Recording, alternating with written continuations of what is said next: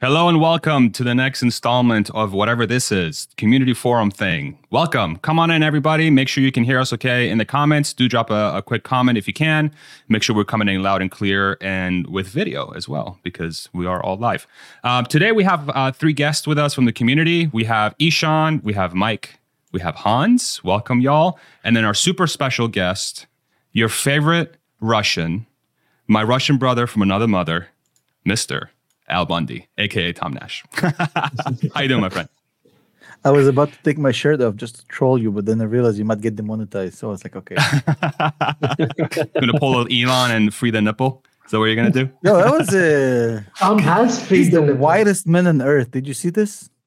Super pale. Yeah. He's so like that's a sign of hard work. Yeah. He doesn't go outside, bro. He's always working. Yeah. Do you think people like recognize that though when they see that? Do you think that's like a legitimate like plus for him? The fact that he's so pale? No, everybody knows he's a workaholic, bro. Like he had 57,000 marriages already. I mean, that doesn't happen if you don't work, you know what I mean? Yeah. 9 known children who God knows how many more he's got back there. But that's before Mars. Awesome, man. Imagine That's like once you get to Mars, bro, what the craziness is gonna ensue that, bro. Oh man. Yeah, thank you so much for coming on, man. Really appreciate you making the time. Tom's been an awesome supporter of the channel. I've been following Tom for a long time, so it's an honor to have you on, especially with the community here where we can all sit down and discuss different topics. So really appreciate you for coming on. And then in the comments section as well, if you do find anything that's interesting to you or would like to add any color or have any questions or want to add your thoughts, do drop them in the comments. Would love to bring that in so that we can have the conversation flow and as much as possible and also really bring value to the listener, which is ultimately our goal. So maybe what we'll do is we'll start. We'll have Hans. Maybe if you want to kick us off with the first question, and then we'll just have a free flowing conversation from there, and then we'll see where the conversation goes. So maybe Hans, kick us off here. Sure. So one of the big questions that we had talked about beforehand that a lot of people are interested in is where, like, there's been a lot of money kind of sucked out of the system recently, and with the stock market down to where it's at. Where is the money now? Where has it gone to? And then what do future flows look like in your mind?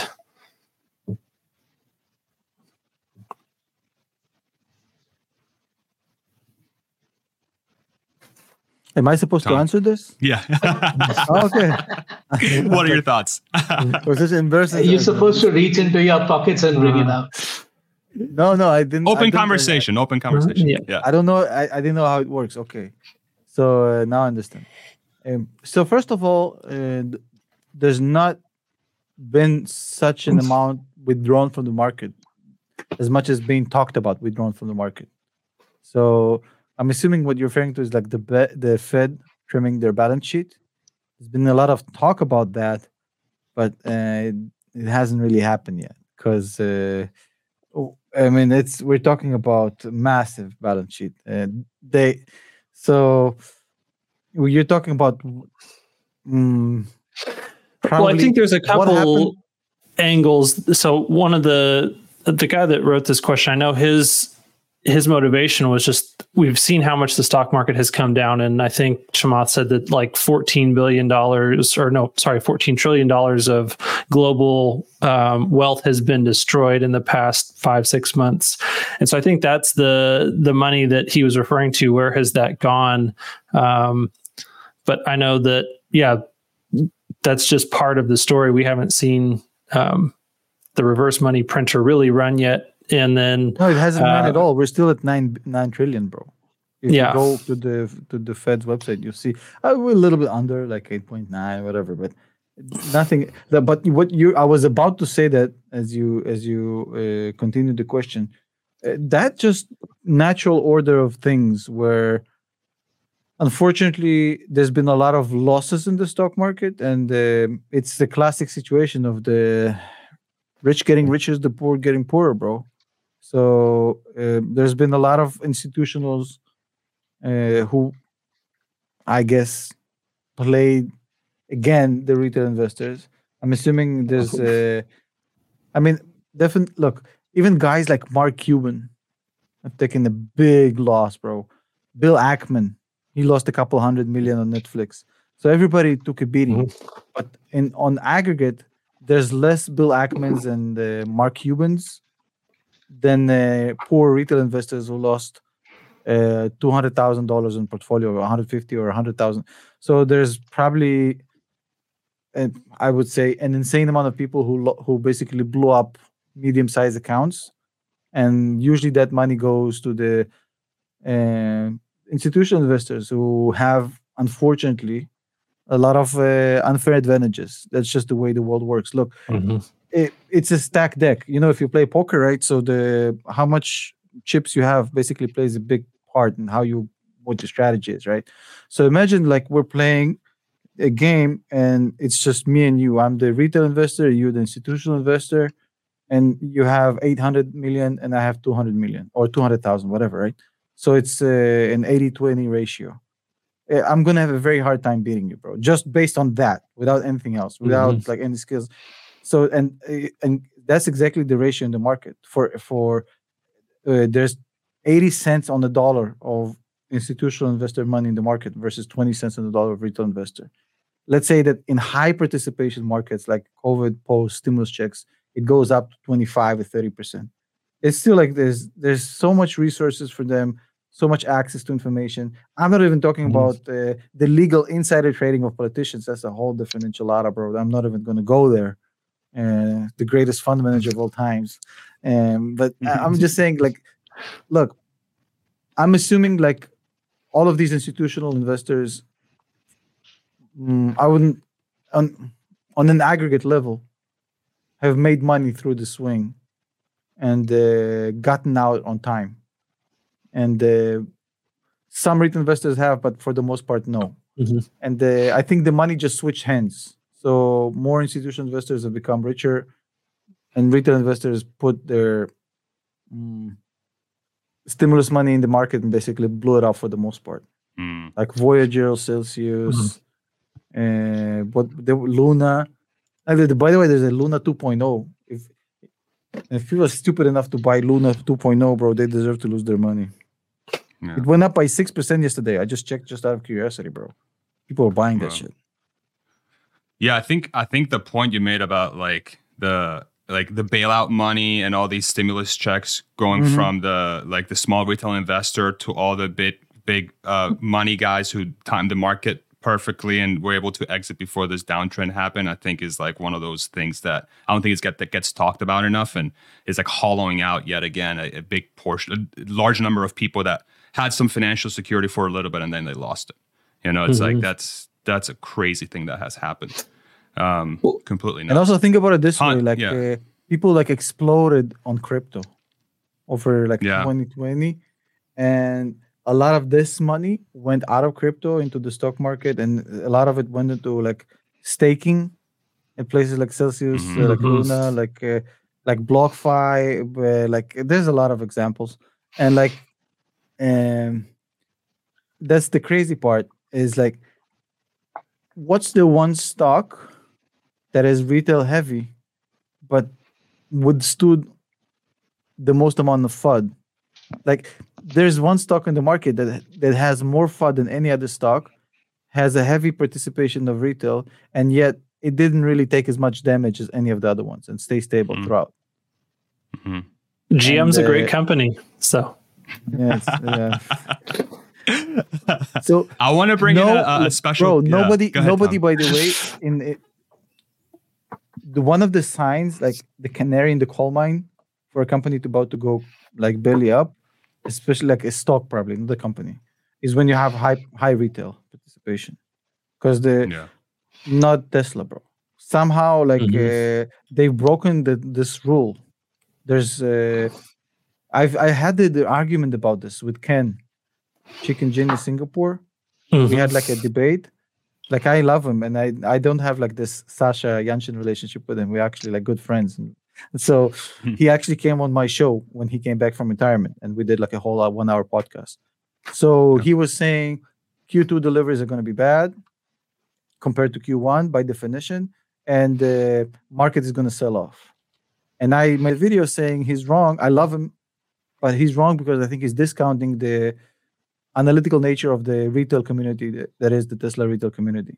because they'll know it's bogus and they'll just buy the dip, and it's an efficient market. And people like Rob Maurer, like Dave Lee, like yourself, like Stephen Mark Ryan, I mean, they're just like examples of the type of conviction that is backed by data and objective numbers, not hopium.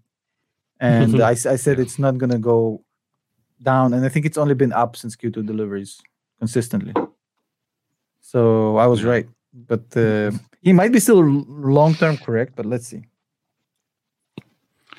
Let me bring in a very special guest real quick. Sorry, Hans. Let me just bring in a very special guest. It looks like we have one of your family members on, Nash. Tom, do you recognize this wonderful lady here? Tommy, you're back. This is Babushka from Russia. This is so emotional for me. They were playing Long Lost Family. The producer, with the beard, like your beard, he said, "You miss me." Well, you've been dead for a while, so it's great to see you again. I am back. I sent pictures to producer. Producer, show pictures, please. Picture number one. All right, here we go. Okay. Picture number one. All right, ready? All right, let's see. Here we go. One. Who is this wonderful guy right here? Tommy, that's you at Dolphins in Russia. Remember? See the picture? That is me. It is. Tell me story. The fuck is this picture from, bro? Show other picture. Producer, show other picture so him remembers Babushka. Okay, here we go. How about this one? This is Tommy in New York. Yeah, well, go back to the previous picture. I'll tell you where it's from. There are better pictures, more pictures. So this picture is, I want to say 1986. Okay. 1986. This is from a place called Anapa. In Russia, Anapa is like kind of the vacation town. It's kind of the communist Vegas, just minus the casinos and the fun and the booze. So it's probably 86. I'm shocked that it isn't cut. I don't even remember. Did I post this picture? I got better. Go back, producer. There is number one and number two. It's much better. No, the other way. Okay. Which way? This way? No, this is me, Babushka, with you, baby Tommy. You see me? We look alike. Same nose, same eyes, same everything. Yes, exactly. Everything is the same. It's just, It seems like it's the picture was taken some like you seem like a little bit more like. Oh, come on! Photoshop is good. Don't you tell me Photoshop is not good. No, it's a high quality job. Thank you. Now go to second picture, producer. Show me more. Yeah. We'll do one more. This is Christmas. Orthodox I can't deny. Christmas. This is you and me. Babushka and you. Yes, that is. Shall we tell them how you were called before you were called Tommy? That is a state secret. Oh, okay. I won't tell them. Okay, keep on going, producer. Keep on going. All right, we'll do one more. And then we'll do a grand reveal. Who's this handsome guy? There you were chubby. What did they give you at university? Look, nobody in Russia is chubby like that. You'll be surprised. Okay. One more, because I think it's when you were immigrating. Tell us this one. This one? No, that's actually something else. This is a picture that was taken when I was when you go through getting license for the New York State Bar. You basically go through an exam, and then there's an ethic exam, and then there's an interview. And after the interview, if you pass the interview, it's everybody basically passes. They'll swear you in, and this is the picture. This was taken in Albany, New York. So yes, Babushka, very proud. You very handsome young man. Thank you. I little bit less beard, little bit less hair. Beautiful. One last one, just to show what is on. One last one. One real last one. This is on my night table. Every night I look at Yes. This is somewhat creepy, but so cute and very wholesome. Right? So thank you, Tommy. I'm so happy we found each other again. So happy, Babushka. Okay. Big kiss. Oma, do you want to do a grand reveal? Do you want to do a grand reveal? Everybody knows who I am. Don't you worry. He doesn't know who I am, but everybody else knows who I am. How are you doing? I don't know if you're. Hey, you want to do a quick intro? I don't know if. Are you familiar with Alexandra at all, Tom? No. Do you know Alexandra? You want to do a quick intro? Babushka. Yeah. She's somebody who's been. My grandmother's name was, by the way, Alina. I could have told you that. And Alina, but I mean, come on. I tried for a couple of hours finding your name. There's no way. I don't know how you did it. I said to Farzad, you're the smartest guy getting unknown. This is crazy. You can't find it. No. Good job on that one. Okay, I'll let you go. Even my parents don't know. You take care. Bye-bye. Thank you, Alexandra. This is great. Thank you so much. Bye-bye, everybody. It was fun. Yeah, Alexandra is a big fan of you, big fan of the show. She had a little thought to give you a little prank since a little prank, but in a funny in a creepy way, because they show you pictures and stuff. But she was so cute about it that it actually it was more funny than. But the latest one with the fucking angel picture. Oh my goodness! Okay. Yeah, she's somebody who has had a lot of fun experience, and one of the things she's been talking up, which is something you talked about very recently, your Sri Lanka video, was about how ESG was a huge reason why that country has been suffering so much lately, and she's been a huge she's been really trying to drive a lot of conversation around how ESG is really causing a lot more problems than it's solving. And so Sri Lanka is one example. We can follow her. Yeah. Yeah. Where can I find her? Tessa Boomer Mama. That's a very specific name.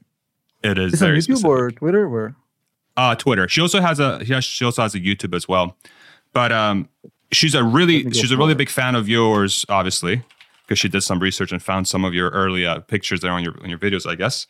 And that's been one of the real big conversations that she's been trying to drive is ESG, and how ESG is just not really cranked up to what it's all to be. So, and thank you for doing that Sri Lanka video too, because I think on I can post a link to her thing on here. Oh, I found it. Tesla Boomer Mama. Yes, I just gave her a follow. Nice. And I'll also subscribe to her YouTube channel. Nice. That was funny. Okay.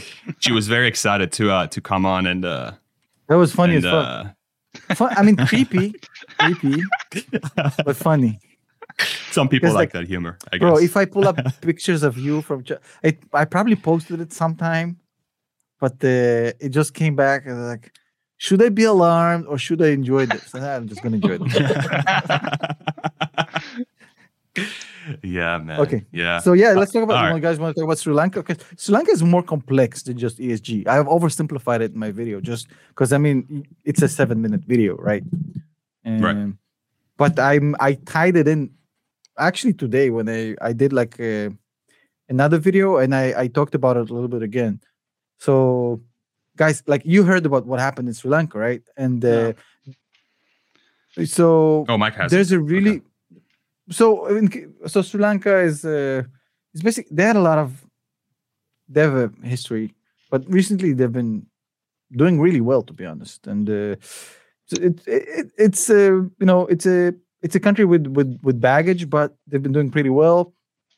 And they went through some weird metamorphoses where they've kind of Angela Merkel themselves into organic agriculture, just for the ESG clout. And while everybody was there was a big circle jerk in the West around how Sri Lanka is basically going all organic, and the whole fucking thing collapsed. Now, to be fair, that it would not have probably collapsed in this manner without the perfect storm that is the clusterfuck 2022, which is insane, inexpensive debt, complete, obliteration of supply chains, energy prices, which are insanely expensive, like geopolitical mess, without expensive energy and expensive commodities and expensive money, they probably could have had like a standard boilerplate recession, or even like a big recession, right? But because they're basically they went into this food shortage, energy shortage, money shortage crisis in a time where all these things are hella expensive, they basically got left to hang out to dry, basically. Because they and I talked about in my video, they had like a perfect like ESG score for a while there, like higher than Sweden, and then it just wasn't enough to keep up. I mean, ESG, the concept itself is not evil. The problem is that when people try to force it, before it's ready, and this is what happens. So you have crazy stories, bro. There's people over there. Like, why did people go out in the streets? There's footage of people like at some point they raided the house of the president. You have them swimming in this pool. Some other motherfuckers went ahead and burned the house of the prime minister at the same time. Basically, everything went to shit. But it's just kind of expected when people were standing like there's crazy stories, bro. People standing in line for 4 days for like 4 gallons of gas, bro. And sometimes they would do that, and there's like, yeah, we ran out of fucking gas. You just wasted 4 days of your life, bro. Like insanity. Like, so the entire country went to shit. But also bad decisions, bad management, bad monetary policy. But the ESG part definitely played a huge role in this. And this is just the beginning. I said in my video, I mean, Germany is next, bro. I mean, Germany has a big problem. Like, we don't know what's going to happen between Russia and Germany. But basically, Russia holds the entire German GDP in their fucking hands, bro. So that's going to be very interesting. If Russians decide not to renew the gas supply, what is Germany going to do? I'm just curious. What's the alternative? There's not a lot of them out there. I mean, how much diesel can you fucking burn, bro? I mean, there's only so much diesel you can use. And there's I said this in my video. I don't know where I got the data from right now. I don't remember, but in my video I did some research. If Germany gets cut out from Russian gas, they're doing maintenance now on Nord Stream, right? If they don't renew the pipeline, or at some point they stop it, in the next 6 months, it's going to cost Germany 5 or 6% of the GDP in 6 months, bro. It's like, it sounds not like a lot. 5%, 5% of your GDP in 6 months is fucking insanity, bro. It's giant, bro. Especially think about what happens in the winter. Like, you think now the heat wave is a problem, bro? Think about what happens like in European winter and you have no heating, bro. It's gonna be fucking crazy. Wow. So Tom, about Sri Lanka, right? I mean, a long time before the fertilizer ban came in, Sri Lanka was already down a very slippery path with China, right? So that's true. You know how China funds so many projects, but it's a debt trap. Yes. Right. And it's the same thing that the IMF did for years, bro, by the way, to other developing countries. And it's still doing. Yes. It's a scam. IMF it's called they make you a slave by giving you these loans. Yeah. And austerity that the IMF puts into so many nations actually reduces the size of the economy, does not expand it. And, it's just counterproductive. So just blaming ESG on, No, I agree with you. That's the main problem with my video. I oversimplified it and I made it sound as if it was just ESG and the fertilizer ban. But this was I guess, the spark that lit this whole gag, basically. Almost like the inflection point of, like, it's where you it's a point of no return. Look at the numbers. So tea fucked, right? Rice fucked. So Sri Lanka with no tea and no rice is basically, the economy is fucked. But if you don't have this crazy perfect storm that is this craziness of high energy prices, high cost of capital, you can still basically lend your way out of this or loan your way out of this. You could basically get some money, but it happened to them in the worst possible time. And also, like, this is what happens when you fucking, like, a lot of people don't realize this, but Sri Lanka is almost kind of a monarchy if you think about it, bro. It wasn't really like a democratic country. So these people have no qualifications to run the fucking country other than their name, bro. And they basically took over and make some stupid decisions. Hopefully, I don't like Sri Lanka is fucked, bro. I don't know what's gonna happen. Like the crazy part is like the West isn't gonna bail out Sri Lanka, bro. Yeah. They have too many problems of their own, so they don't have. It's like So I know Lebanon. that India is stepping in. It's extended, I think, $1 billion line of credit, and a lot of the utilities in Sri Lanka are actually run by Indian companies, like the big oil and gas companies, actually Indian Oil. Some of a lot of the power utilities are run by Sri If I was Lankan. India, I would condition all of this in annexation, bro. Like if I'm gonna fucking pay for everything, just for you should like just I should. Yeah. If I'm paying for everything, I own you now. I think for India, I think it's from a security point of view, right? Just the fact that Sri Lanka is not as close to China as it was at one point is a big deal, right? Yeah. Because otherwise, you know how with Belt and Road and the string of pearls thing, the whole idea of I would say surrounding India, that was essentially what China was doing, and I think it's just the win, and I think India is going to take this win. India is Right. not going to take this win and be done with it. That's the crazy part. No, no. I've made a video Absolutely. saying that China is fucked. I don't know if you've seen this Oh, yeah. video I have. where I said I have. basically the Chinese economy is absolutely it's a paper tiger. It's absolutely has no chance. If you're looking for the next big superpower in the next 50 years, it probably is India, bro. They have everything to challenge. Like it seems weird, and I say, "Oh, we India." Like, hold on a second before you dismiss. Mhm. Think about it. Large population, lots of young people, bro. Friendly borders, I agree. and rule of law, stability, democracy. I know there's like first of all they need to shut down the fucking call centers, the fucking scammers, bro. But I mean, but I mean, Oh no, they I mean, scam they- us as much as they scam anybody else. So yeah, absolutely. India probably has the best shot at being the next big player on the global stage.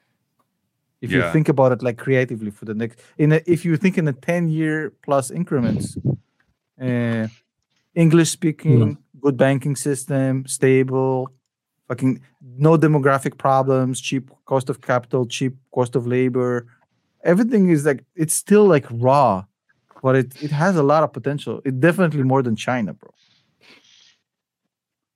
Yeah. How much did demographic issues play into these geopolitical cycles in your mind, Tom?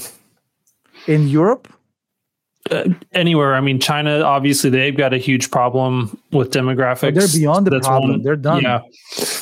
They're done. But yeah, just across any of the major nations. I don't know. Look, as far as China goes, their demographic crisis is already lost. And the crazy part, they did this to themselves. Mm-hmm. China's demographic collapse, which is inevitable, is completely self-inflicted. This is the crazy part. So China, people are like, oh, China, like Ray Dalio, right? China, they so strategic. They think in 20-year increments. No, motherfucker, that's absolutely not how it works. China imposes this one-child policy. Absolutely screwing over its demographic balance, bro. And I'll explain that in a second, just for some of the viewers. I don't know who understands this or not. The crazy part, they tried to fix it by abolishing it. And then they went to the two-child policy. People are still not fucking. So they went to the three-child policy. People are still not fucking because they've basically raised a generation of people who think in one child, basically. Like the whole culture is basically economical. You want to have one child, you want to max out the bet on this one child. You don't want to split resources on 3 kids. You want to give this one child everything, like the best chances, because they're so competitive in China, right? So it's like, especially like in the cities, bro. It's like, so anyways, here's the problem. In America has the same problem, but America has a solution that China will never have. And that's the crazy part. So America, Japan, and China are the three countries that suffered the most out of a demographic crisis. But Japan and America are in a whole different situation. So what happens in China right now, I don't remember the numbers, but you can watch my video. I dug up all the numbers. So the average median age in China went up from I don't remember, from 20 something to 39. It's like there's this balance, right? So in every society you have people who are producing, working, and there's people who are basically retired. And the ones who are working are paying for the retired people essentially, and they're carrying them, right? But usually, like the balance is kind of you need more of these to carry these, right? But in China, because of the one-child policy, also their retirement age is very young. I don't remember. I think it's 60 or something like that. So they retire. How long was the one-child policy was in place for? Do you decades, bro? I think decades, a long time. Two generations, I think. From the 80s, I think it went all the way to the 2000s. You can Google it, but a few decades, bro. It was a long time. I think they just repealed this like 20 years ago. You can find the numbers, 1980 to 2016. Yeah, okay. So there's almost 40 years. Yeah. Nobody's making kids in China. So they haven't. So ever since they repealed this, nothing has changed because culturally they completely screwed over the society.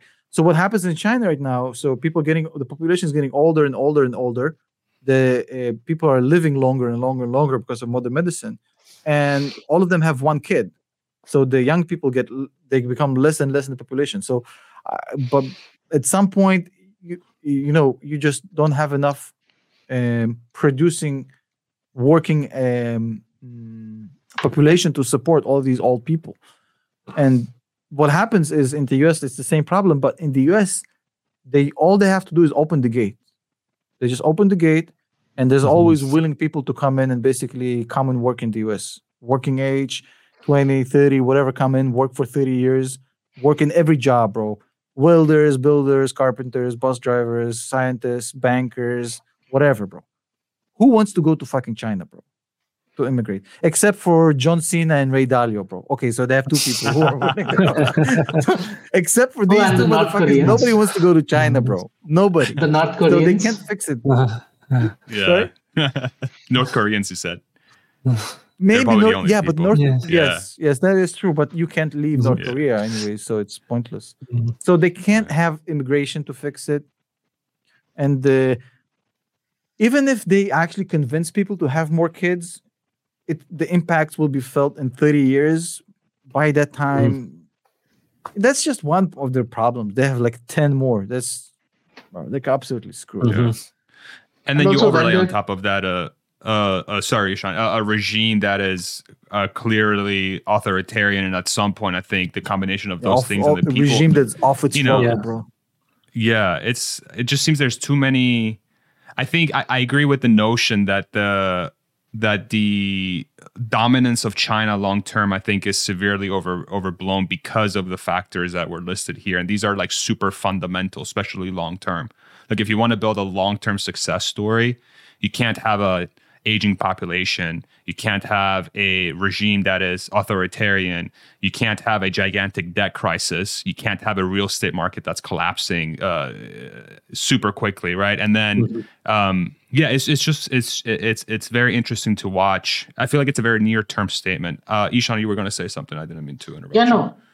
I was just saying that, when you have two working people supporting four parents and maybe two kids, hopefully, maybe three, what really happens is that the two people who are working and earning are not spending a lot on the things that drive the economy. They're not buying a new car every 3 or 5 years. They're not, going out for entertainment as much. They're not eating out as much. So essentially, it's not something. It's something that slows down the economy. Secondary effects are a lot more than the primary ones. And also the fact that there's a lot of cultural aspect to it as well. For example, the debt crisis in China today fueled by the fact that the Chinese population just went crazy wanting to buy property, right? Why did that happen? Because the generation before, the earning population today, it was their dream to own property. Owning property is like a status symbol in a lot of cultures, and not just China. And it's the same thing in India as well. And the Indian housing market is in a bubble as well.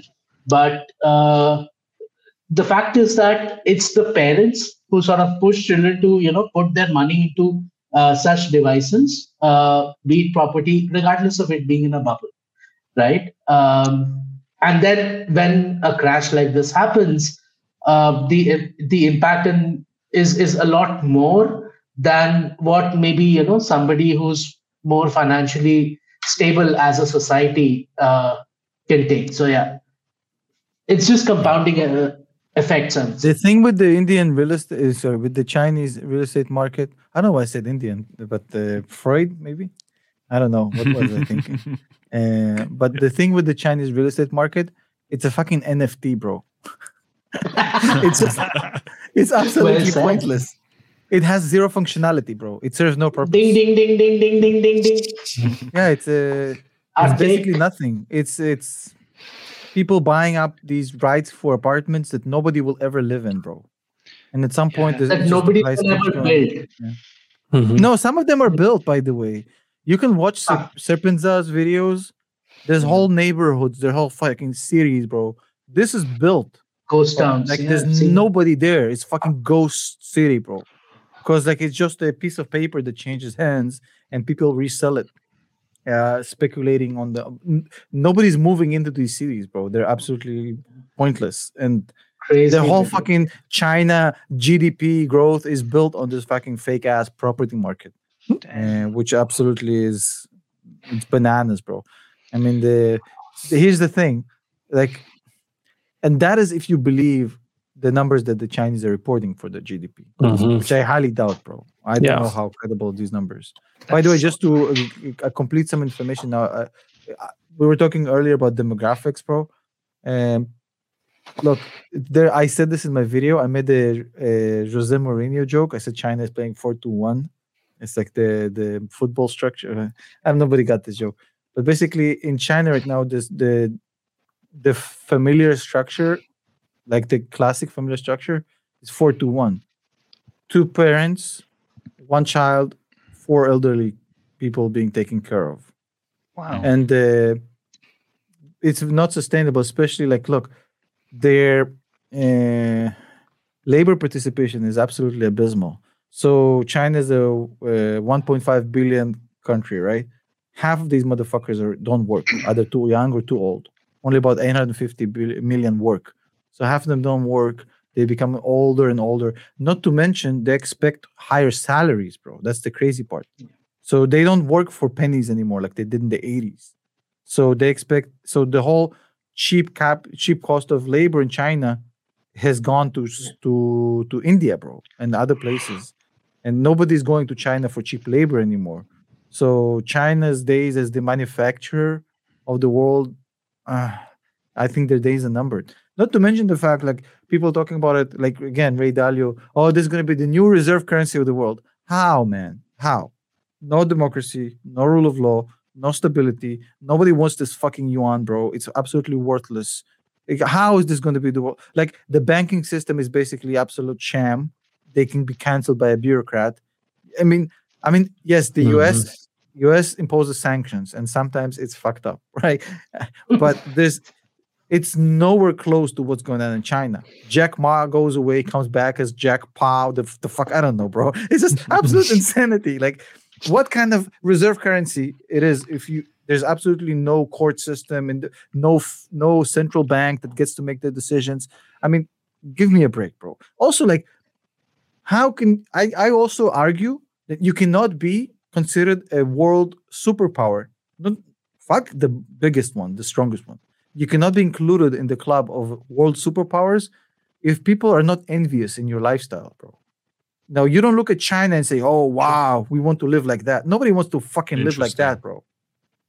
And that's why Russia never achieved the status. That's why I argue Russia was never a global superpower. they were a military superpower for sure, but not like a full-blown global superpower. Because like nobody wanted this fucking Russian lifestyle with the fucking rickety ass fucking cars and fucking everything is painted in gray and damp. That's an excellent point, Mike. Were you going to say something earlier? Mike? I'm so annoyed that GDP is like this essential data that we all look at and we all like gauge things on. It can just be fake. It can just be misleading. Like it's terrible. It's terrible. Yeah. By the way, the US manipulates data as well. It's not only China. It's just the question of how much. And like in the US, they manipulate it, but it's somewhat related to the reality. And like in China, bro, they don't even let the fucking the board to review. They claim to be US GAAP compliant on the US traded companies, and they don't let the regulator even look at the financials, bro. That doesn't like why? What? Come on, bro. So you want to tell me like, yeah, trust us, the numbers are legit, but you can't look at the books. You can't read the workbook. Okay, then, bro. It's wild stuff. Real quick, I want to give a shout out to Lulu here. Lulu with the $10 super chat. Thank you very much. Work hard before kids. My channel members.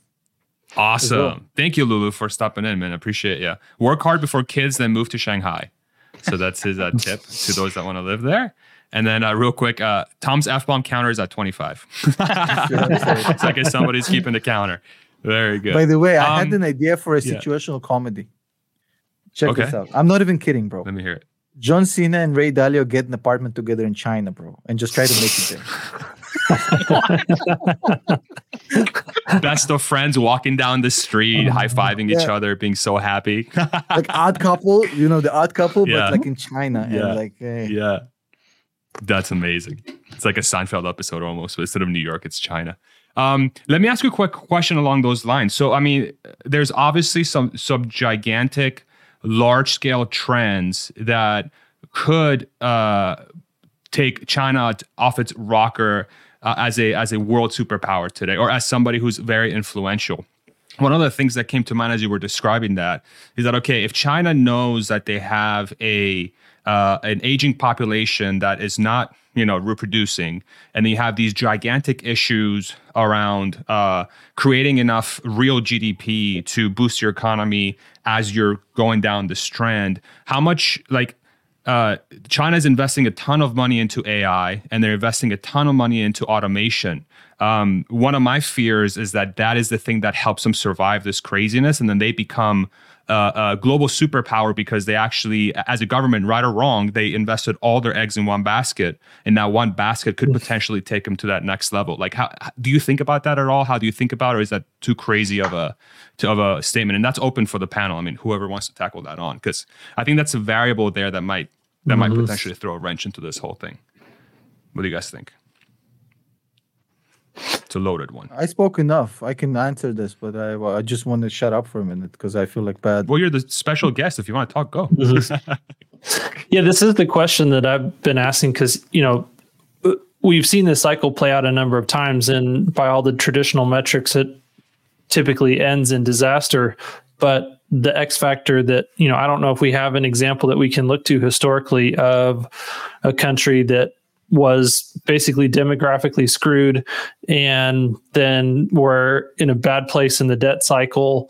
There was a lot of political division going on, a lot of the different things that are going on in lots of different countries around the world, populism on the rise, all these things.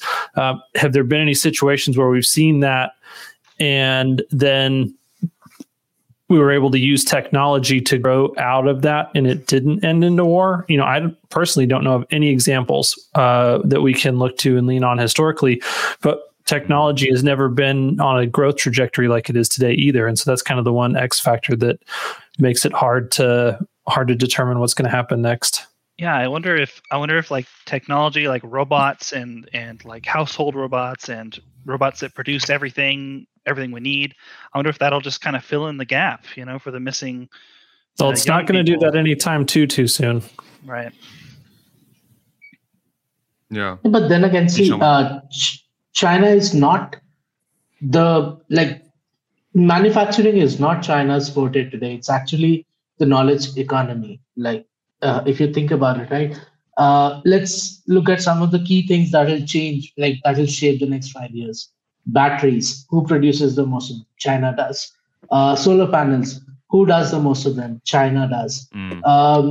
You know, fine, semiconductors, TSMC. Some would argue that it's part of China, some would argue it's not. But then after TSMC, it's another Chinese, semiconductor manufacturing company who produces the most electronics today. And I'm not talking about just manufacturing, I'm talking about innovation.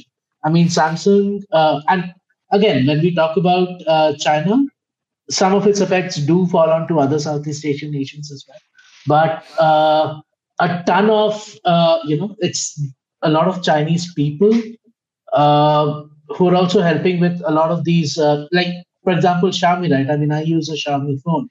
OnePlus, these are all brands that are, almost head to head with something like an Apple in terms of the features, but they're able to produce it at a fraction of the cost, right? And they're just eating market share. And in a lot of these growing economies, you can't buy a phone that's not Chinese. I mean, you can buy Apple or you can buy Chinese. Why is that? Because the economy is actually a lot more knowledge oriented than we would want to probably give it credit for. Right. Having said that, it is, I mean, Tom, I'll ask this question to you and the rest of the panel as well. Like, how much, this is a plus for China. But again, culturally, like you rightly said, that they are sort of headed, they are on a slippery slope. So can these two balance each other out? Well, especially when you add in some of the places that they've really got the rest of the world over a barrel, like monopolies on raw materials for batteries and other things. So there's a lot of strategic places where they have gone to secure their future. And yeah, so just add that into Ishan's question. What do you think? I just want to say one thing that you guys are discounting, which is for what you said to happen, the current regime in China has to basically say, we are reforming the entire fucking system so that we're completely relinquishing control. So unless they do that, this current centralistic, authoritarian, communist-oriented government is going to be like a ball and chains to any sort of positive developments, because they are self-destructive. Look at what they had with Didi. Look at what they had with Alibaba. They demolished these companies, Tencent, right?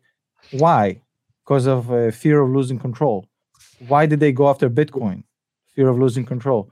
So they're basically giving up a lot of weapons in this economic race, because their main objective is maintaining control. If your main objective is a centralistic government to maintain control, you're gonna basically Jack Ma your way into a failure, even if you have this golden, the holy grail in your hand somehow, ass backwards into it. So the problem is the government. And I don't see the government basically saying, oh, we're the problem, we have to go. Has that ever happened? Like, has the government said that before? Sometimes they said it for them, but like, there needs to be like a cataclysmic failure, like when it happened in so the last time this happened was in the Soviet Union. So the way the Soviet Union basically collapsed out of a centralistic totalitarian government, it was a cascading effect. So it was in 1986, which is 4 years before Soviet Union fell apart. If you have kind of the, you guys are younger a little bit, so I know that you probably don't remember the timeline like me, but I was actually living in that country. So 1986, I'm 5 years old, bro, and I remember this, one of my first memories. I'm watching TV. This lady on the news basically talking about an accident. Some accident happened, everything is fine. Okay. So she's talking about the nuclear fucking meltdown in Chernobyl. Oh, shit. What is now Ukraine. So Chernobyl was a horrific accident. And this memory scarred me to this day. I cannot think, like, I remember exactly, like, I have the room in my head. I have this almost the 5-year-old me knew that something bad is happening, but I couldn't, like, the eeriness of this message still, like, fucks with my brain today. This was like 35 years ago, bro. More, 36. And so basically Chernobyl happens, and that cost the Soviet Union basically a lot. As far as not even the death toll, which is probably closer to 700,000 people. The official death toll is like 13, by the way. This is what happens in communistic, centralistic governments. This, you can manipulate data. But basically, the cleanup of this mess was such a Herculean task for Soviet Union that it started a slow domino effect that within 4 years led to the collapse of Soviet Union. Obviously, there are a few things aligned, but opportunism by Boris Yeltsin, who was so back in the day there were like a few presidents of these countries, and Russia, Ukraine, never mind. So Yeltsin was a little bit opportunistic. Country was collapsing, and basically it was basically defaulting. The economy is falling apart. So when there's like a perfect storm that pulls the rug under these totalitarian regimes, they go home. But as you can see in Russia, by the way, because the country was preconditioned, they brought it back within 20 years, bro. Literally, they rolled it back, bro. This is 2022. It's completely rolled back in Russia, except for the fact that you can travel in and out of Russia as a Russian, I guess, which was not an option when I was a kid. But everything else is like basically rolled back. It's a completely totalitarian. So I would not bet that China will go through a governmental reform, essentially going democratic and abolishing the centralistic government. And if that doesn't happen, this whole fucking fantasy they have, it's pointless, because they're going to find a way to fuck it up internally and ruin it themselves. And even if they did change to democracy, you think it probably only lasts 10, 20 years before they just switch back again? Think about democracies everywhere else. So democracies that usually last in countries that have a history of democratic cultures. Whenever we try to force democracy into places where there was no cultural basis, infrastructure for democracy, it always fell apart, bro. Because people don't know how to fucking handle it if there's no basis for it. It's really hard. Because like democracy is hard. You're there to fend for yourself. There's no centralistic government to take care of you. There's nothing. You basically, and you can actually starve and end up on the street. That doesn't happen in communist Russia. I mean, you always have work assigned to you. You always have an apartment, even though it's shitty, right? But like, there's no homeless people and stuff. Like, so when you switch to democracies and free capital markets, there's a lot of casualties, and most people, like, they come from this place, they don't know how to make it work. In Russia, people were begging for communism, bro, in the 90s, because things were so bad. Like, all the old people, like, we want to go back, this is garbage. Like, this was like popular opinion on the streets that we have to go back, this is trash. Like when as Russia was defaulting, in the early 90s, before Putin stabilized it. Yeah. I mean, it's really just proves how it has to be so grassroots, and it has to be led by a gigantic number of people that want that, versus if at any point it's less than, say, 60% of the population wanting that, it's probably assured to fail because it's such a difficult thing to implement. You know? Yeah, I think people fail to appreciate. Don't last. And in places where there was never democracies before. Right. It's hard to cultivate, bro.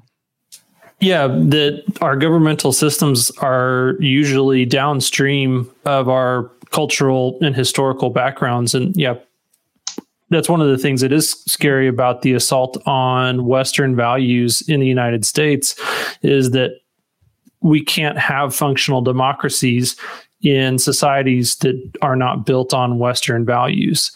And so if we attack the values, we are basically attacking the foundation that enables democracy to even be a thing. And then, like, if we want to go to a different governmental system, okay, but Show me one that has worked. The way that's what's horrible about like I don't like Biden. I've been so critical of Biden, but I equally don't like Trump, because what happened with Trump, bro. This is like when I was watching this shit play out, bro, in the Capitol. I was like, is this really happen? Is this like the feeling in my head was like, this should be happening in the fucking early 1990s Russian parliament, bro, with tanks and shit. What the fuck is this, bro? So I think Trump is disqualified for me because of what happened. Because he cannot say I had nothing to do with it. On the other hand, Biden is he doesn't even know where the fuck he is, bro. He's not even sentient at this point. Like is this the only two options we have?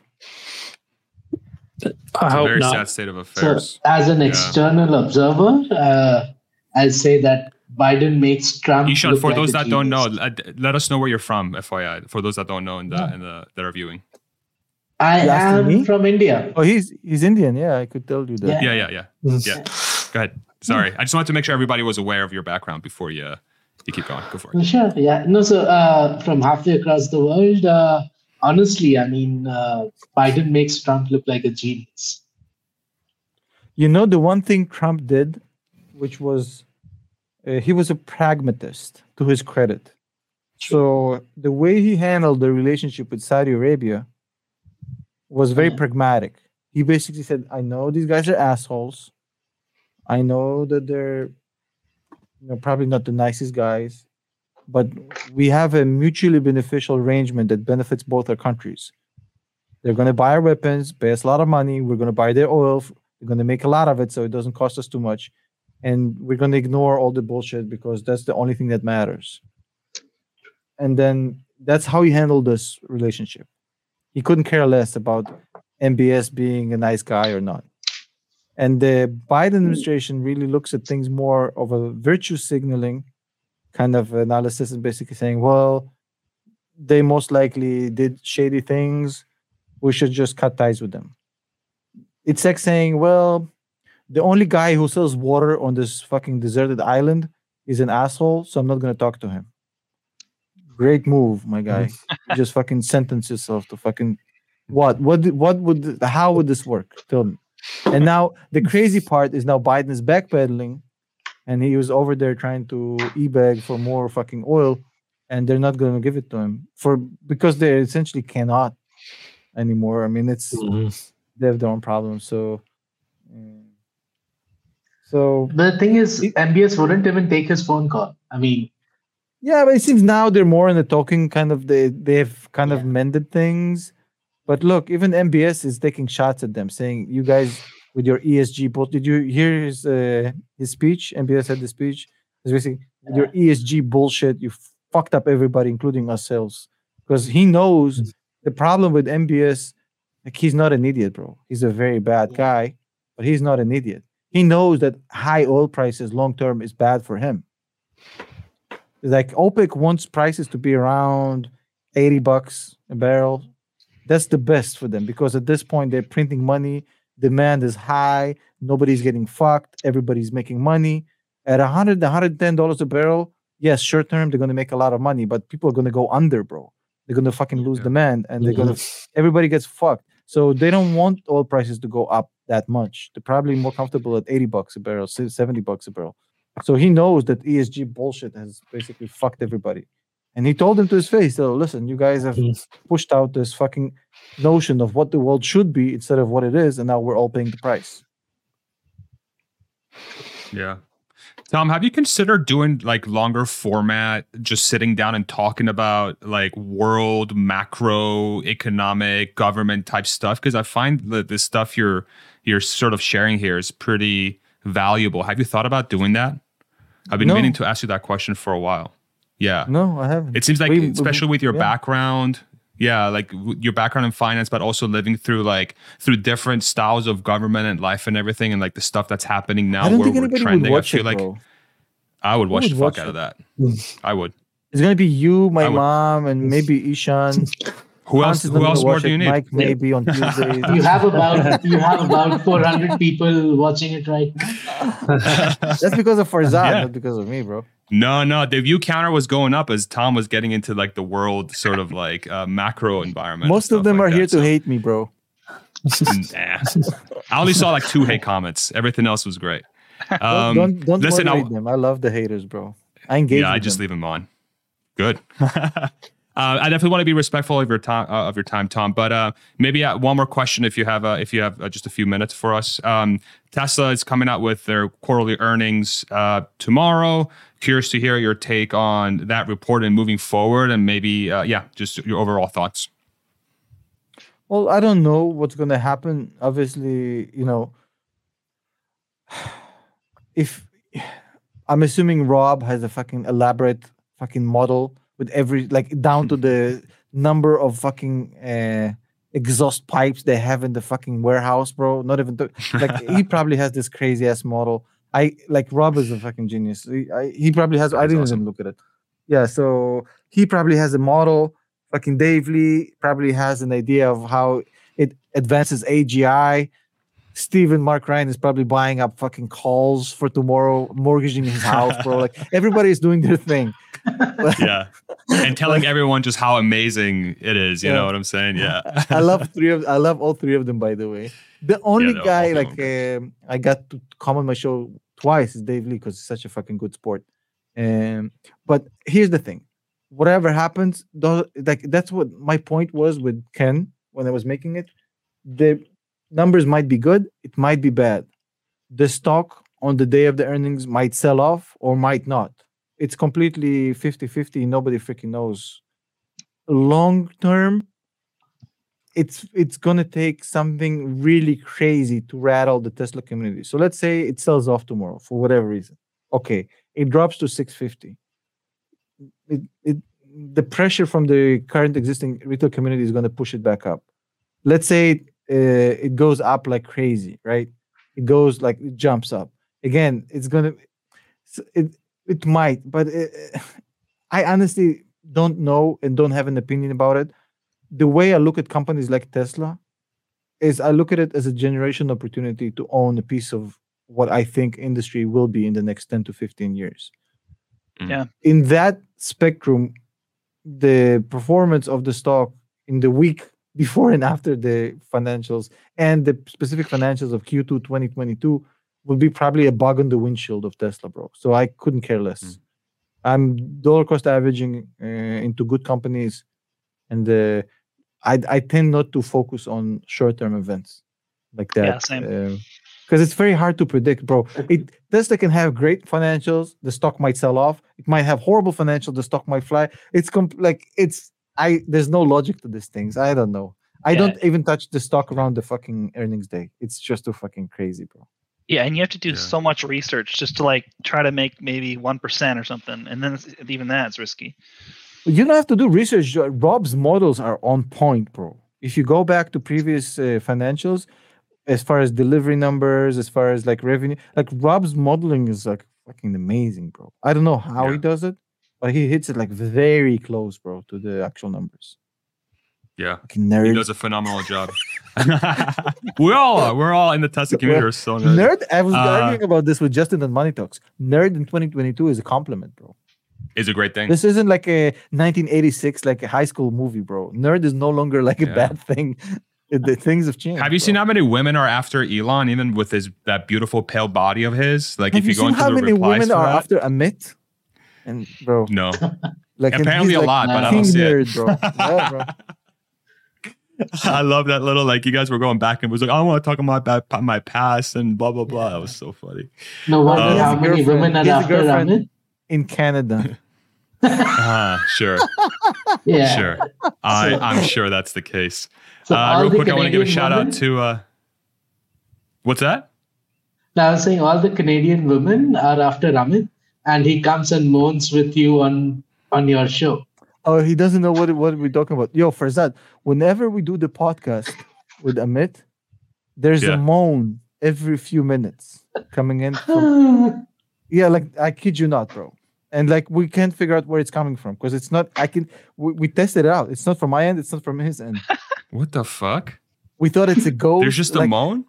It's a moan, like a random something like that, bro. Yeah, and he's alone, and I'm alone. There's nobody here. That's weird. That's super and the thing weird. is that moan is always when Tom is talking, so it can't be him. Exactly. It's his neighbor or somebody next door. Who knows? Who knows what the hell's happening over there? Yeah. Real quick, shout out to Lulu. Everyone shave. Oh wait. Oh, I just noticed. Yeah. I did because in my previous work place, so the guy who was my boss and the guy who was working in my team, and we're kind of working together, the three of us, a lot. We all had goatees, bro. And it was very unusual. There's not a lot of goatees in America. You know what I'm saying? Like, goatees is not a thing anymore. It's like, and all of us had, and like, people were like, it's like, is this like a team thing? Like, it was completely random. Like, it's not that we planned it. You know what I mean? It's like when you remember how the Cavs, they all shaved their head with that LeBron playoff run, or whatever. I don't remember what. Or the beard. I don't. Yeah. Yeah, they all had like the same look. I remember growing up, I had a goatee because I wanted to look like James Hetfield because he had one at that time. I'm like James Hetfield. Yeah. James is the definition of cool, bro. Everything about him is fucking cool. To this day. You should like I never listen to when their I watch them like interact, I can't stand fucking Lars. I want to punch him in the fucking face, bro. James is so likable. I want to have beer with him, you know what I mean? Like the Lars is such a fucking asshole, bro. But he's a genius. James is just like a good dude, bro. Yeah, and he's been through a lot. Remember that movie when he was like recovering, and like he was trying to go home. Like he has some rules. He has to go home by 5. Yeah. And Lars was like, "You fucking stay and we work." Like, dude, you know what's funny? I was literally just watching like highlights from that movie on YouTube like yesterday because it just came up, and I just started binge watching Some Kind of Monster again, and I'm like, "Oh my god, I forgot about this movie." It was so good. But you can see it was very Lars vulnerable being an asshole in this. Like the guy is like he wants to go home, bro. He's recovering. Let him. It's like he was pushing him to stay and work, bro. Like that's the kind of guy he is. This is like going off to the complete like Metallica nerd land. Now nobody gives a shit about this stuff anymore. I'm okay with it. There's one more here, $10 super chat. Thank you so much, Jeremiah. Shout out to Tom and all of the YouTube Tesla community. Also, I feel exactly the same thing about Lars. Cheers. So you have somebody who agrees with you there in the comments. Look at about Lars. He did a counter, bro. You're the one. Do we have another one? Do we have another counter? 60 to 1. You didn't even say it once. I think I may have said it once. Maybe I said shit. I don't remember. Okay, fuck. There it doesn't count. Okay, here we go. There's the one. And then there's 2. Demonetized. We'll retroactively apply it. Yeah. So much for these super chats. That's so funny. Tom, listen, I know you have to go. Thank you so much for coming on, man. Really appreciate your time as always. Thank you for being a good sport when Alexander came on and I gave you a little prank there. That was fun. You handled it like a champ. And yeah, man, you're welcome back anytime. Thank you everybody in the community. Thank you guys for jumping on and taking part of this. Mike, Ishan, and Hans. Messi, another $10 super chat. Thank you very much. Respect from Montreal. Welcome. Any last words before we let you go, my friend? For me, okay, so I'll tell you a story and then I'll give you like the moral of it. I'm trying to lose weight now because I gotten fucking fat again. Because I've been on and off like fat, thin for like 20 years, bro. Can never find the balance. So now, bro, it's so frustrating. So COVID ended, I dropped like 22, 23 pounds, bro. I feel great, feel amazing. 2 months later, I'm back, bro. Gain everything back up, bro. Like, how? I was looking at this, how, my guy? Anyways, I'm trying to do this now. So I'm in this plan, and the plan is basically, it's a structured plan. It's basically only eat 3 times a day, okay? You can eat whatever, like the beginning stage. Later, they become, I guess, more kind of evil. But the first couple of weeks, eat whatever you want. Just make sure you eat breakfast, you eat lunch, you eat dinner, eat whatever you want, but you don't eat in between, like categorically. That includes no sugar in between, no milk, no coffee. Like if you want to drink, no snacking. You can drink tea without sugar, but like basically nothing caloric, basically. So eat pizza 3 times a day. We don't care, but just it kind of just goes to train your brain, get snacks out. Yesterday, I was texting the guy who's doing the group. I was like, this is easy. Went through the entire day. I was doing the podcast with Amit, and I was like on point, not a single snack. We were done with the podcast, and I was talking to Amit. I was like, listen, I'm going to go home right now. It was like 6 p.m. Like, you're not going to eat? So, no, I'm done. I ate ready and everything. I'm going to watch some TV, go to bed early. And then 2 a.m., bro. I did this. I went to bed early. 2 a.m. I wake up, bro, like a fucking Walking Dead scene. I was so hungry, my brain was not functioning. I was like, going to the fridge, bro. Like, my wife is like, what are you doing? He's like, leave me alone. 7 sandwiches, bro, one after the other. Like, fucking. Oh my God. Like, the kitchen looked like a wild animal fucking broke into the house, bro. And then, so. In the morning I text the guy and like, I fucked up, bro. Because like you wake up when you wake up like at 2 a.m. your brain isn't like fully functioning. So it took me like a whole hour to understand what just happened because I was like in a primal survival mode. So he told me, look, nobody's gotten fat out of one bad decision like that. It's just the worst thing you can do is take one failure point and turn it into a pattern just because you failed once. Yeah. And I tweeted about it. I said, and he told me the same thing. You're going to fail here and there. But the main point is not to let these failures define you. So it doesn't mean that the next day is basically you can do whatever you want because you already failed. You have to kind of accept your failures, love them, embrace them, but then just try and not do it the next day. And if you don't do it the next day, then the next day, and then keep fighting, until you'll get it done. And I think it's a powerful message. We're all fucking flawed as fuck, bro. And we tend to be our own worst critics, and just basically because my tendency was to basically go into the self-hatred mode for the whole day, say, well, you fucking loser, how the fuck did you? And he basically said, don't, just embrace it, accept it, and just don't do it next time, and just fucking forget about it. It's like a bad shot. You know, when Steph Curry misses a three, he doesn't fucking hate himself for it. He just goes, shoots the next one. Yeah.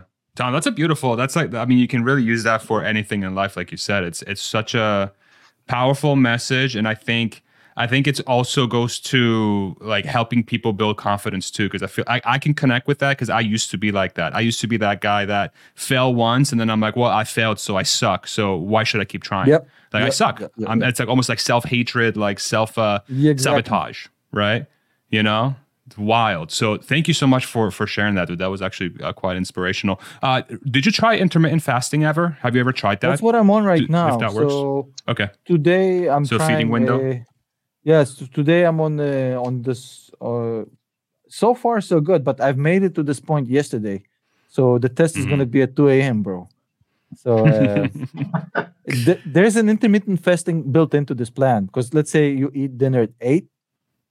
So the first time you eat is at 8 o'clock or 9 o'clock in the morning. That's like a 12, 13 hour window. It's pretty much built into this plan. But I mean, they haven't considered the fact that some idiot is going to wake up at 2 a.m. and eat 7 sandwiches in a fucking crazy binge. That's not part of the plan. Yeah. I think I may need to lock the fridge at night and just hide the key, bro. Give it to my wife. Like a chain link around the handles, like you can't even open it. Oh my God. Make you solve like a complicated puzzle, so you're tired and you're like, I can't do this. Exactly. I wonder if there's a market.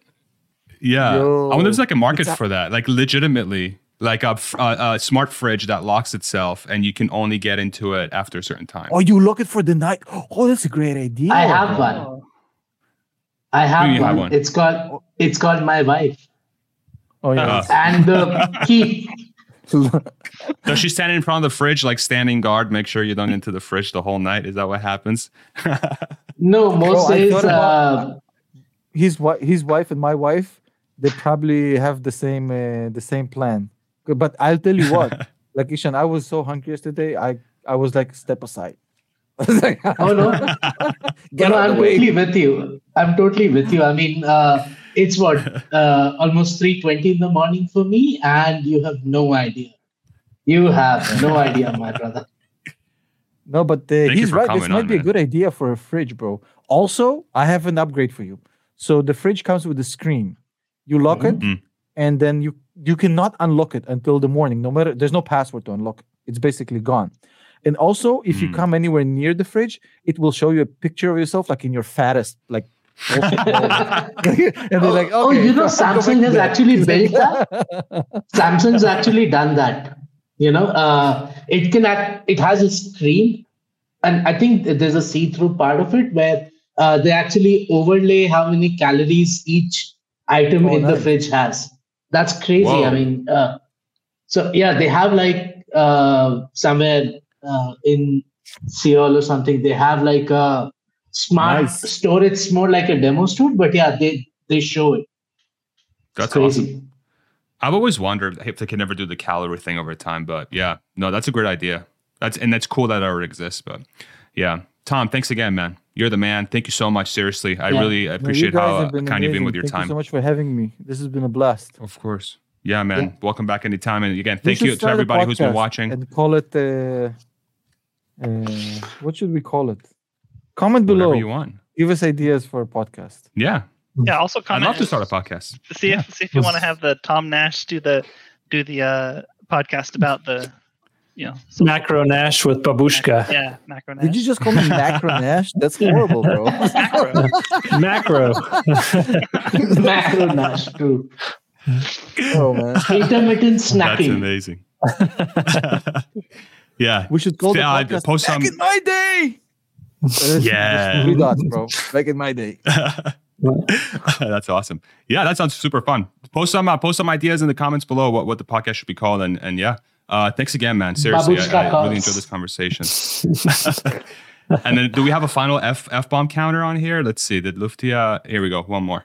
Tom's F-bomb is at 69. There you go. I don't know if that's accurate or not. 69. This is planned. Dude, what a perfect way to end it. All right. You could have 420. That would be even perfect there, bro. Oh, man. We're going to need a 3-hour podcast for that one. Yeah. Or just talk about something that you're really passionate, like you're going to need a big about. Fridge for that. All right, everybody. Signing out. Thank you, guys. Thank you. Later. Thank you, Tom.